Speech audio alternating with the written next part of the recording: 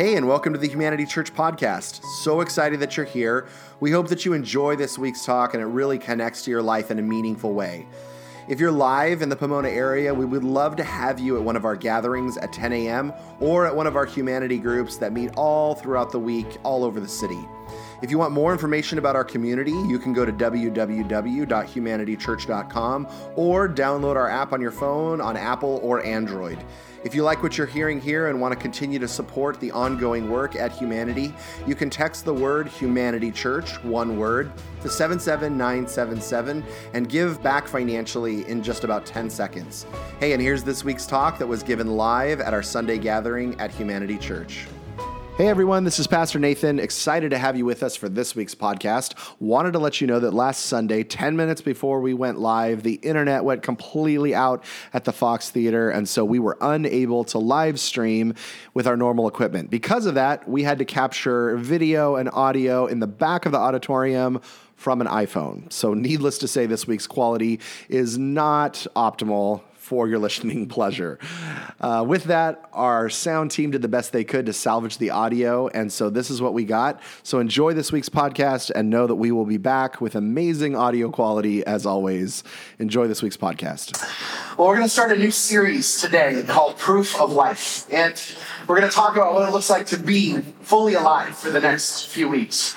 You know, it's interesting because whenever you go to the doctor or you go into a hospital, the very first thing they will always do is take your vitals. And so they'll take a look at things like your temperature and your blood pressure and your pulse and your respiratory rate. These are telltale signs that lets a physician know that, well, you're operating okay. That if your temperature's off or if your blood pressure's off or if your vitals are off in some way, shape, or form, it lets them know, hey, there's something off in terms of the life that they're looking at there. But here's the thing. We all know that life is far more than just our physical attributes. We know that life is way more than just our vital signs. We know that life is more than oxygen levels and temperatures and blood pressures, that there's so much that exists beyond that. In fact, in the scriptures, we have these two words for life. We have this root word bios, which talks about our physical existence. That talks about things like our vital signs, like the fact that there's blood pumping through our veins and there's oxygen going through our lungs and that we have a temperature that is at a certain level. But then it has this other word, zoe, that refers to our spiritual life. It refers to the life that we can't measure with vital signs, but that can be measured with mental health and our spiritual vitality. It's what oftentimes we say when we feel fully alive. We're not saying our vital signs are all good. When we say we're fully alive, what we mean is that there's this life inside of us that is thriving. And when we talk about that life, we're talking about this aspect of zoe. See, the problem is that when it comes to that life, when we say that we're fully alive, that we're drained of life, the problem with that is there aren't a lot of vital signs to check in on. You know when someone's physically alive or not, but how do we actually check in to find out if we're spiritually alive in this? And see, here's the scary thing, is that we can be completely filled with bios, physical life, and it can be completely void of zoe, of spiritual life. In other words, we can be functioning as a living human being and completely dead in the middle of this, like The Walking Dead. You know, I have a 5.5-year-old who plays a lot of Minecraft, so zombies are oftentimes a conversation in our house, and it's a topic that comes up often. And you know, I've always wondered, are zombies self-aware? Like, do they know that they're zombies, right? Or are they just void of that? Are they aware that they have passed on and now are in the pursuit of brains? Or are they empty of that? See, because I think that so many of us, we may be in that category where we're dead and not know it. Or maybe where our life is being drained from us and we're not aware of it until we find ourselves in a dire situation, or we find ourselves stuck, or we find ourselves emotionally depleted, or we find ourselves in a space where we can't move forward.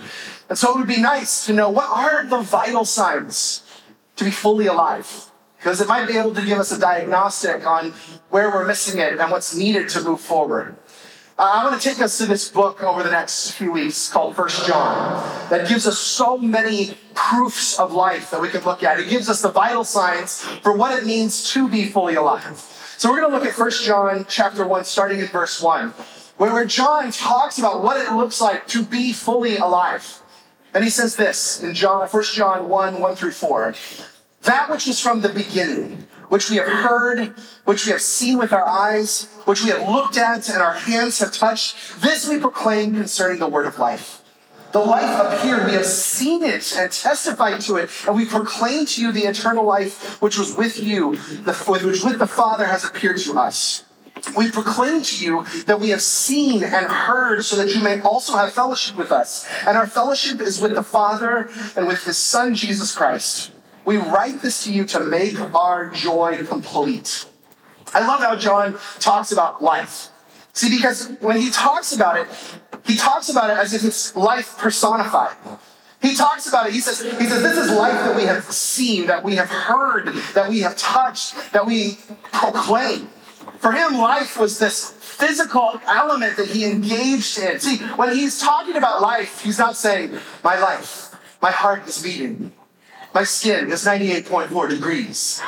My blood pressure is right on point. No, when he talks about life, he's talking about it not as a mere biological experience, but he talks about life as it's something that he's interacting with, as it's something that he is engaging on a regular basis. It is life personified. And like I said, for the next 6 weeks, we're going to go through his writings, looking at what are the vital signs of life. What are the proofs that you are actually fully living and how we can step into that and what it looks like. Because what I have found is that so many people all around us seem to be missing it. There are so many people that I interact with on a regular basis who may not say I'm dead inside, but they say things like, man, I feel stuck.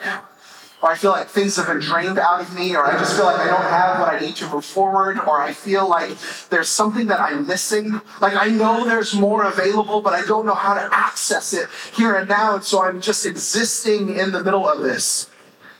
And maybe some of you do feel fully alive. Maybe you're here and you're like, that's not me. I wake up in the morning and I am just thriving. And this is an important conversation for you because here's the thing is there are people all around you who may be searching for life, and who are searching for someone who can say, I have the vital signs for you. I can point you to life and how to step into that space. And here's the thing.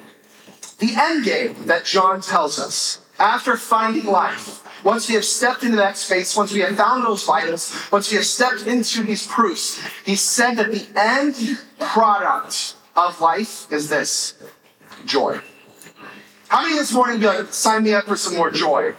You're like, I could use some more joy in life. And this is the beautiful thing that John says, look, I'm going to tell you how to have life. I'm going to tell you this is exactly how you interact with life, how you engage in life, how you live life fully alive. And he said, I'm going to tell you all of this so that your joy may be complete. And this conversation is not just a conversation about life. It's a conversation around joy and how we find that. In 2009, I was invited to go to Kabul, Afghanistan, on a trip to go train a bunch of coaches in StrengthsFinder. Little did I know that I would be meeting my wife there. But then I was just going on an adventure at that point. See, some husbands talk about their smoking hot wife. I had a smoking hot wife, but I had a pretty cool wife because she was living in Kabul, Afghanistan, doing anti-terrorist work for the State Department as an anti-terrorist strategy. So, shout out to the mother of my children. But in order to get to Afghanistan in the middle of a war, you would imagine there was a lot of red tape that you had to go through, including sending your passport off to the Afghan consulate in Washington, D.C. with a letter of recommendation from the company letting them know that they were inviting me. And so I sent my passport off months in advance to get my visa, to get secured by the State Department, to make sure that I'm free to go. Send off my passport, don't hear from them. Don't hear from them for a long, long time. Actually, I don't hear from them until about 2 weeks before my trip. And I call the Afghan consulate. I pick up the phone. They pick up the phone after about an hour of being on hold. And I said, hi, I just wanted to see about my passport that I sent in. And they said, no, it's good, we have it. And I said, that's strange. You don't even know my name. And they said, oh, don't worry, we have it. And I once again said, well, I would feel much more comfortable if I told you my name so that you know if you do have it. And we had multiple conversations around that. And there was no passport, and there was no passport, and there was no passport. And it came down to be 3 days before I was leaving, and there was still no passport. It came down to be 2 days before I was leaving, And then it came down to the day before I left for Afghanistan. No passport. So I'm looking up what I need to do. I'm frantic now. How am I going to get into this country that you need so much red tape and clearance to get into? And so I go down to the federal building, and I find out that if you get there early enough, you can get a same-day emergency passport. And so I get there at 5 a.m. I'm in line. Door opens. They say, no, sorry, we can't do that. And I said, no, you absolutely will. Give me an emergency passport. And after a lot of back and forth negotiating, they get me in line. I go into the federal building. Now, what I didn't tell you is that I've lost my passport once before, and I've gone through this exact same process once before. So when I get to the line, I'm pulled into a back room there where they say, excuse me, sir, can you explain to us why you need 2 emergency passports within 3 years? I said, I swear, I am not a spy. I swear I'm good. I lost it in the Philippines once, and now the Afghan consulate has it. I don't know where it's at. They have assured me multiple times that it's there. And after negotiating in a back room at the federal department, they said, all right, we're going to give you one last passport. If you lose this, it's done. So do not lose this passport. I got my passport. And then I go out and I realize I need to get a visa to get into Afghanistan tomorrow. And then I look up where is the closest Afghan consulate. Luckily, it's in Wilshire down in Hollywood. And so I get in my car, I go there, I go inside. They assure me they cannot get me a visa that day. And I am very frustrated. I'm saying, look, I've negotiated with a guy at the door. I've negotiated with the people at the federal department. I will negotiate with you in that space. And this is when I found out about this Afghan word called bakshish, which is basically like, slip us 100 and we'll make sure you get whatever you need done. And so I slipped them 100 and they magically got my passport and my visa and everything that I needed to do. And then after that, I held on to that passport with dear life because I was going to get on that airplane. But it was a process to get to that space. And here's the thing what I find so much, that sometimes life feels just like that journey. It feels like there's this destination that I'm trying to get to. There is this future that I am committed to have, and it seems like every single time I try to step into it, there's another locked door. And every single time I try to go and to step into the life that I know I was designed to live, there's another barricade. There's another someone telling me I can't. There's another circumstance or situation that falls in my lap that says, no, this is not possible. And we wonder if we're ever actually going to make it. And when we find ourselves there wondering, how on earth am I going to find life? We start externalizing the need for life, thinking that we'll find it somewhere out there. And so we find ourselves engaging in things like religion. And we think, well, if I do enough good things, and if I'm just a good person, and if I get all my bad habits under control, if I light enough candles, if I say enough chants, if I go to enough prayer meetings, if I do enough things, then somehow I'll find life, and then we're left void with that. Or then we think, man, if I can just figure out this from a scientific space, if I can just figure out how life operates and how this works, then I can find myself there, and it doesn't work when we find ourselves there. Then we think that if I just have enough stuff, if I acquire enough things in life, then maybe I will find myself there, and then I would find myself in a space where I had enough. So interesting. I was reading an article by a billionaire just this last week, and they said, I wish that every single person on the planet could earn $1 billion just to find out that it actually does not buy happiness. Wow. And then we think of money, right? If I just have enough money, then I'll have the security I need to move forward. And studies have been done over and over and over again that say the cap for happiness is $75,000. That studies have said, once you hit that mark, there's like a plateau of happiness. So look, if you're going to strive, just strive to 75,000 and call it a day, right? Don't shoot for the million. Just 75 grand, kick back and eat Taco Bell, right? Because it's going to be the same level of life and happiness that you're looking for in the middle of that. And then we think if I just get the right people in my life, if I just get the right people that can support me and be around me and connect with me, then somehow I'll find happiness in life. And we find over and over and over again that everything falls short, and it feels like this exhaustive journey that is not only filled with all kinds of barriers, but that everything we try seems to not get us even close to the life that we're longing for. And what I love about Jesus is that what Jesus informs us of in the scriptures, and what John is talking about here in his letters, is he's actually saying is that Jesus has come to offer us a passport to life. He's basically saying, here's the passport that you've been looking for to step into the life that you have been longing for from the day that you stepped on this planet. And it is a dimension of living that we cannot enter into ourselves. It's nothing that will be found. It is something that will be given. And this is why when John talks about life, he says, I saw life. I saw it with my eyes. I heard it with my ears. I touched it. I'm proclaiming it because what he is saying is he says, I saw Jesus and I saw life itself and I touched life. And I met with Jesus. I have this renewed sense of meaning in life and it transformed everything. And what I love about John is when you read his opening statements, there's an urgency to him. There's this like, I've tasted, I've seen, I've touched, I've heard, I'm proclaiming to you this life that is available to you here and now because there is this urgency that exists within people who have touched life and that have heard life and that are proclaiming life. Because once you have touched and heard and seen, there is something inside of you that transforms forever. And here's the beautiful thing, is that when you read the scriptures, when you read the teachings of Jesus, when you read through his proclamation about life over and over and over again, you get this message of, look, I don't want to simply make you believe different things. That is called religion. I am not interested in getting you to just believe the right things. What he is saying is that, look, when you meet with me, you will see life for what it is. And you will experience life for what it can be and was designed to be and should be. And in that, everything will be transformed. See, Jesus came to change not only your perspective, but to change your whole emotional, physical, mental, spiritual experience of life itself. So that we might be able to say, I've touched it, I've heard it, I've tasted it, I proclaim it, because it is existing all around me and in me in the middle of this. The interesting thing about the life of Jesus, too, is that when he met his disciples, the men and women that followed him and were engaged in his mission, they actually thought that they had life. And they found it in so many different areas. In fact, when he called them, they informed him of the life that they already had found.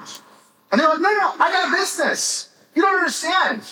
My business is going really good. I got a career that's thriving and things are going really well. And I don't know if I can leave this. Some were like, no, I'm a fisherman. This is what I do. That's all I've ever known. And actually, it's a pretty good life. I get the money I need. It's what I've known. It's been in the family forever. Some of them are like, yeah, I got parties to go to. They were doctors who had people that they were taking care of and medicine that they were studying in the middle of that. And not much has changed between then and now. When Jesus calls us into following him, he says, look, I am interested in bringing you to life. I'm interested in you experiencing the most abundant life that you could ever believe. We oftentimes give him the same thing. Look, I have something that's faster and taller and bigger and better than what you're offering. And we think we know what life is until we meet Jesus, who is life. And then everything transforms in the middle of us. See, what I love about Jesus is that he helps us see the difference between counterfeit life and authentic life. Because there's a huge difference. And it's easy to fall for one or the other. I spent some time studying how people who find counterfeit bills and who find counterfeit checks and who find counterfeit documents do what they do. And you would think that those who are like experts at detecting counterfeit money would spend a lot of time with counterfeit bills, studying them, looking at them, engaging what a counterfeit looks like, and so when they can see it, they can know exactly what it looks like. But you know what people who are experts in detecting counterfeit bills do? They almost exclusively study the real thing.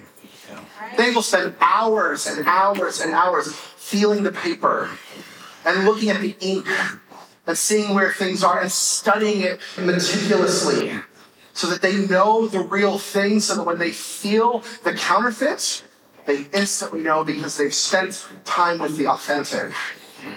And in the same way, when Jesus comes into our life and we connect to him, it is like connecting to the real thing, and all of a sudden anything that is counterfeit just feels so off. It feels so unsatisfactory to the life that we know we were meant to live. One of the things this is a horrible thing to admit as a pastor, but one of the things that I love doing when I go overseas is buying knockoff things.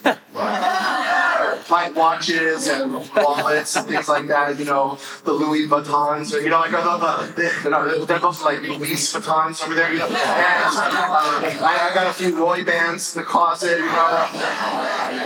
But one of the things that I really like buying is counterfeit watches, because I can look really fancy and I don't have to spend all the money on them. And I actually learned that I have very expensive taste in watches, because I didn't know much about watches, but then when I would buy watches, I would find out later they were the most expensive ones. And I know that because I would wear them to places like LA or in Hollywood or places like that when I was out, and people would come up to me and they go, "Where'd you get that watch?" And I didn't want to say I bought it at a night market in Thailand, right? So I would just be like, "Oh yeah, I like it too." I kind of keep my dealer hush hush. They don't really like word getting out. It's kind of a private thing exchange, And then they would start asking me questions about the watch, and I'd be like, "Oh yeah, that is that. Tell me more about what you see, And I found myself oftentimes in really awkward predicaments, because eventually I'd have to be like, "Yeah, this is a knockoff from India or someplace like that," because I could not handle being in there. See, I had grown so accustomed to being with the knockoffs that when people who knew the real thing had a conversation with me, I couldn't handle myself. And I think that so many of us have grown accustomed to the counterfeit life that we're engaging in, that when real life comes to us, we can't even recognize it. That we don't even know how to interact with it, that we don't even know how to engage it, because we've grown so accustomed to faking it that we're unaware that there's real life that's available to us. We just think that it's outside of our reach. Yeah, that's good. See, at best, what you and I have without God could be called existence. At worst, the scriptures call it death. And Ephesians 2:1 says this. It says, "As for you, you were dead in your transgressions and sins." It's pretty hardcore statement right there, right? And then if you read other scriptures, it says all have sinned. So that means all of us were dead in our transgressions and sins. Now, here's the thing. You can easily read that and think, that's extremely judgmental. That's a really judgmental thing to say, that you were dead in your sins and transgressions. But let me just ask you, have you ever experienced something dead? We have a dog who constantly brings dead things into our bed. I know, it's gross. You can judge me. It's okay, right? But blue jays, lizards, squirrels, mice. Don't worry, we wash the sheets, all right? But I can't tell you how many times Marla and I have come into our bedroom and just, Storm's got something, right? And there have been times where there's blue jay feathers everywhere, and it's yeah. And within a couple, when we can't find it, within a couple days, we find it because of the rancid smell in our house from the dead thing that the dog brought in. Now, here's the thing. If your soul was in that type of condition, that type of rot and smell, would you want to know? Yeah. Would you want to know? Have you ever had someone give you a really hard truth that you didn't really want to hear but you were grateful for? I mean, how many of you have ever gone your entire day and you get home and you realize there's stains on your clothes or there's a booger hanging out of your nose and you're like, why did people not tell me, right? I was around coworkers and friends and no one had the guts to tell me, right? Actually, it's the compassionate people who are like, dude, you gotta fix that, right? I mean, I thank God for the people in junior high who are like, Nathan, you put on some deodorant, right now. It's an act of compassion to inform people about what's going on in them. And see, when you look at this, you can certainly look at it as a judgmental statement of God saying you were dead in your sins, and everyone sins, therefore everyone's dead in this. But here's the thing, when God says you were dead in your sins, He is not pointing fingers at you. He is compassionately informing you of a reality. But the beautiful thing is He doesn't leave us there. He's like, look, you were dead. No judgment. No judgment about that. But He's saying, now let's step into the life that you were made to live, that your soul knows that you were made for. See, Jesus didn't come to make you a good person. He didn't come to make you a little better. He wasn't, when Jesus came for us and he died for us and he came back to life for us, he wasn't like, you know what, I'm going to take your counterfeit existence and make it just a little bit better. He wasn't even like, I'm just going to give you a little bit more to satisfy your need. He didn't even say, I'm going to give you something like a little different from what you had in the middle of this. What he said, he's like, look, I have come to transform everything and to make you new so that you have a completely renewed experience of this life. Jesus came to interrupt the death that was in us so that we might fully step into this life that he has brought us. And actually, John, later on in chapter 5, starting in verse 11, says this, and this is the testimony God has given us, eternal life. Yeah. So he's actually saying, look, here's the testimony that I'm trying to get to you. God has given you eternal life. So he may say on one page, all are dead in your sins and your transgressions. But then next paragraph says, look, this is the testimony. Now you have life available to you. Yeah. So he's not like saying, you're staying here. He's like, you need to be aware of this fact so that you know that this gift that I'm giving you is actually pertinent to you. It's actually very important to you. And then he says this.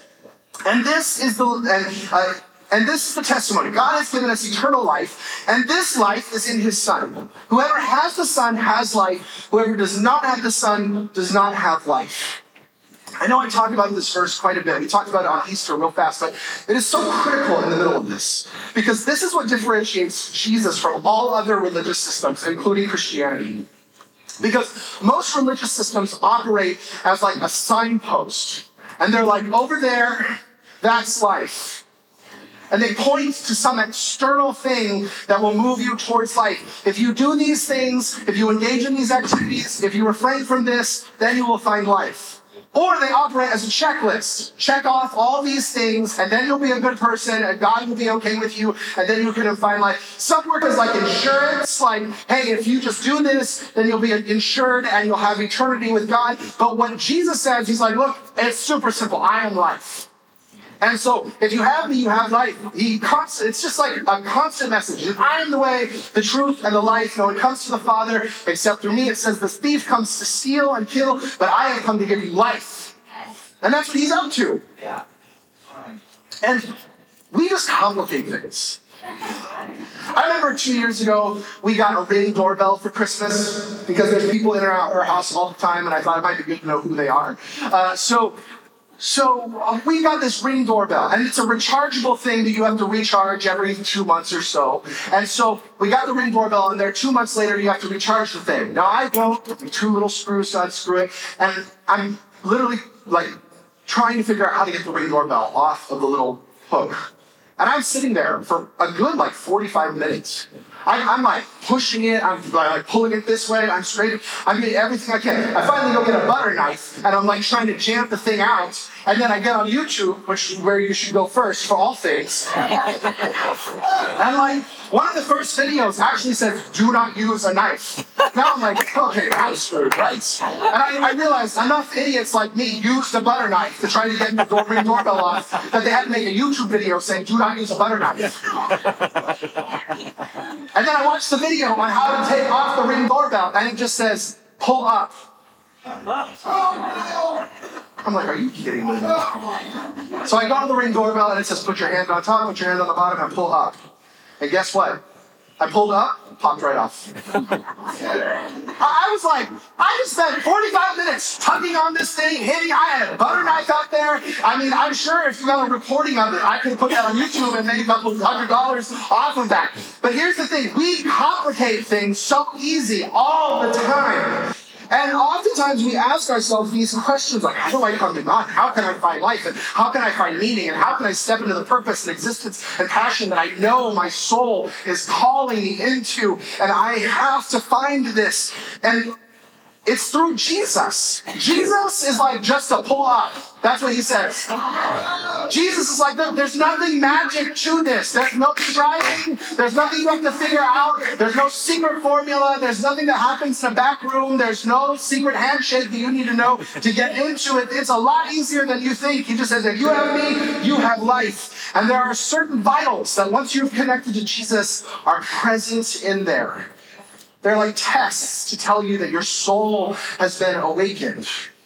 And so we're going to go over these over the next 5 weeks. You're not going to want to miss these because these are going to be like key vital signs to inform you of if you are alive. We're going to talk about the light test and asking the question, are you willing to live life in the open? Because when you are fully alive, shame and judgment does not have a hold on you. Come on. And you can fully step out of that.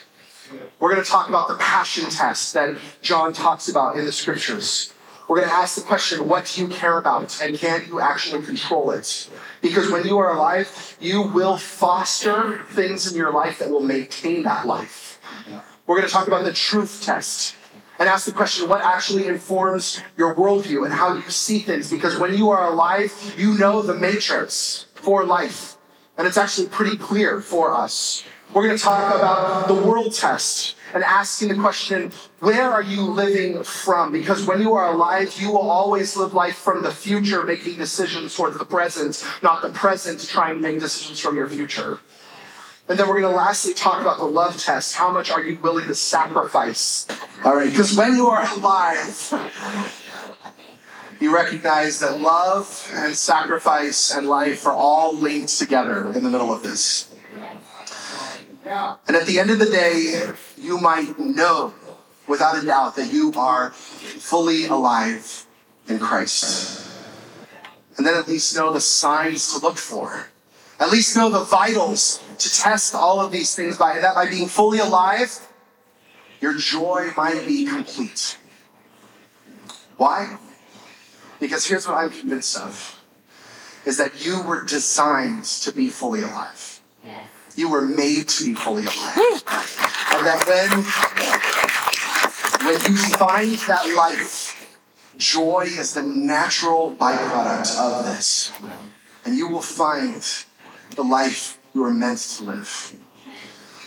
I imagine that in this room there are 4 different types of people here. And I want to talk to each of you as we close out here. See, there are some of you who have found life and you know joy. That you're just like, man, I found life, I found it in Jesus, and I know joy. And this conversation over the next 6 weeks is going to be super vital to you because you're going to be like messengers to your workplace, to your schools, to your families, to your neighborhoods, saying, look, I found it. You're going to be like John saying, I've heard, I've tasted, I've seen, I'm proclaiming. And you're going to be like messengers of the proof of life, bringing that everywhere you go. There's some of you probably in here who have found faith, but you haven't found life or joy yet. And you're like, I believe. I've stepped into this space with Jesus, and I believe, but I don't know this like life that I hear you talk about. And I certainly don't have the joy that you're talking about. And if this is you, it's awesome because you're going to take your faith to the next level. And you're going to be experiencing something really, really powerful over the next few weeks. That there are probably some of you who see a real disconnection between faith and life. And maybe it's what's getting in the way of you fully stepping into and committing into a relationship with Jesus. Maybe you're like, hey, I like Jesus seems enticing, but I don't see how following him equates to life because when I look at his followers, I don't see a lot of life. I don't know if I see a lot of joy. And I'm telling you that despite what you may have experienced or any hurt that you've experienced in life, I can promise you that if you're willing to take a leap of faith, you will find the joy in life you're looking for. And finally, there just may be some of you in this room who are still searching. And maybe you're trying all kinds of things to find life, to make yourself feel even anything.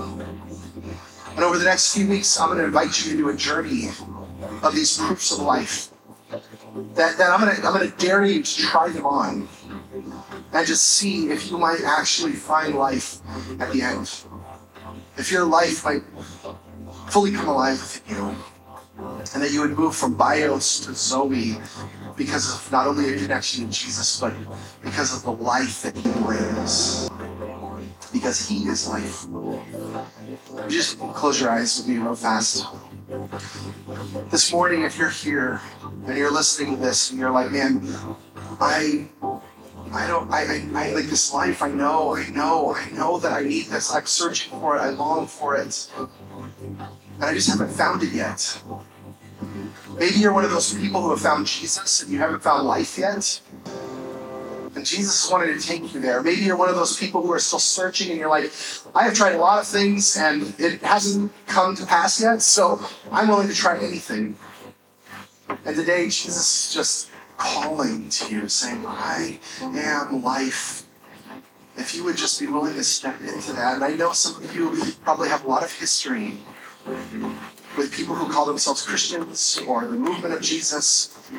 Maybe there's a lot of misconceptions about who he is, but I'm going to invite you into a relationship with life today. And his name is Jesus. And if that's you this morning, if you're here live with us or if you're online, I'm going to give you an opportunity to connect with him. And it's really simple. It's just a pull up. It's just a prayer. And it's saying, God, I want to be in a relationship with you. I want that life. With your eyes closed, if you're here this morning, you're like, man, I'm ready to step into that life. Maybe for the first time in a long time or for the first time ever, would you just raise your hand? Say, I'm ready to find life. Awesome. Who else? Awesome. Who else? Yeah, all of you. I want you just to pray this prayer with me. It's just no magic words, just you connecting to Jesus. I want you to just pray, dear Jesus, I give you my life. I make you Lord of my life. And I ask that you would give me your life. I know you died for me and that you came back to life so that I could live. So I make you Lord today. I thank you for that. In Jesus' name, amen. Amen. Hey, thanks for joining us on the Humanity Church podcast. We hope that this was a meaningful experience, and we look forward to connecting again next week for another conversation around what it looks like to live by faith, to be known by love, and to be a voice of hope. Again, for more information about Humanity Church, you can visit us online at humanitychurch.com.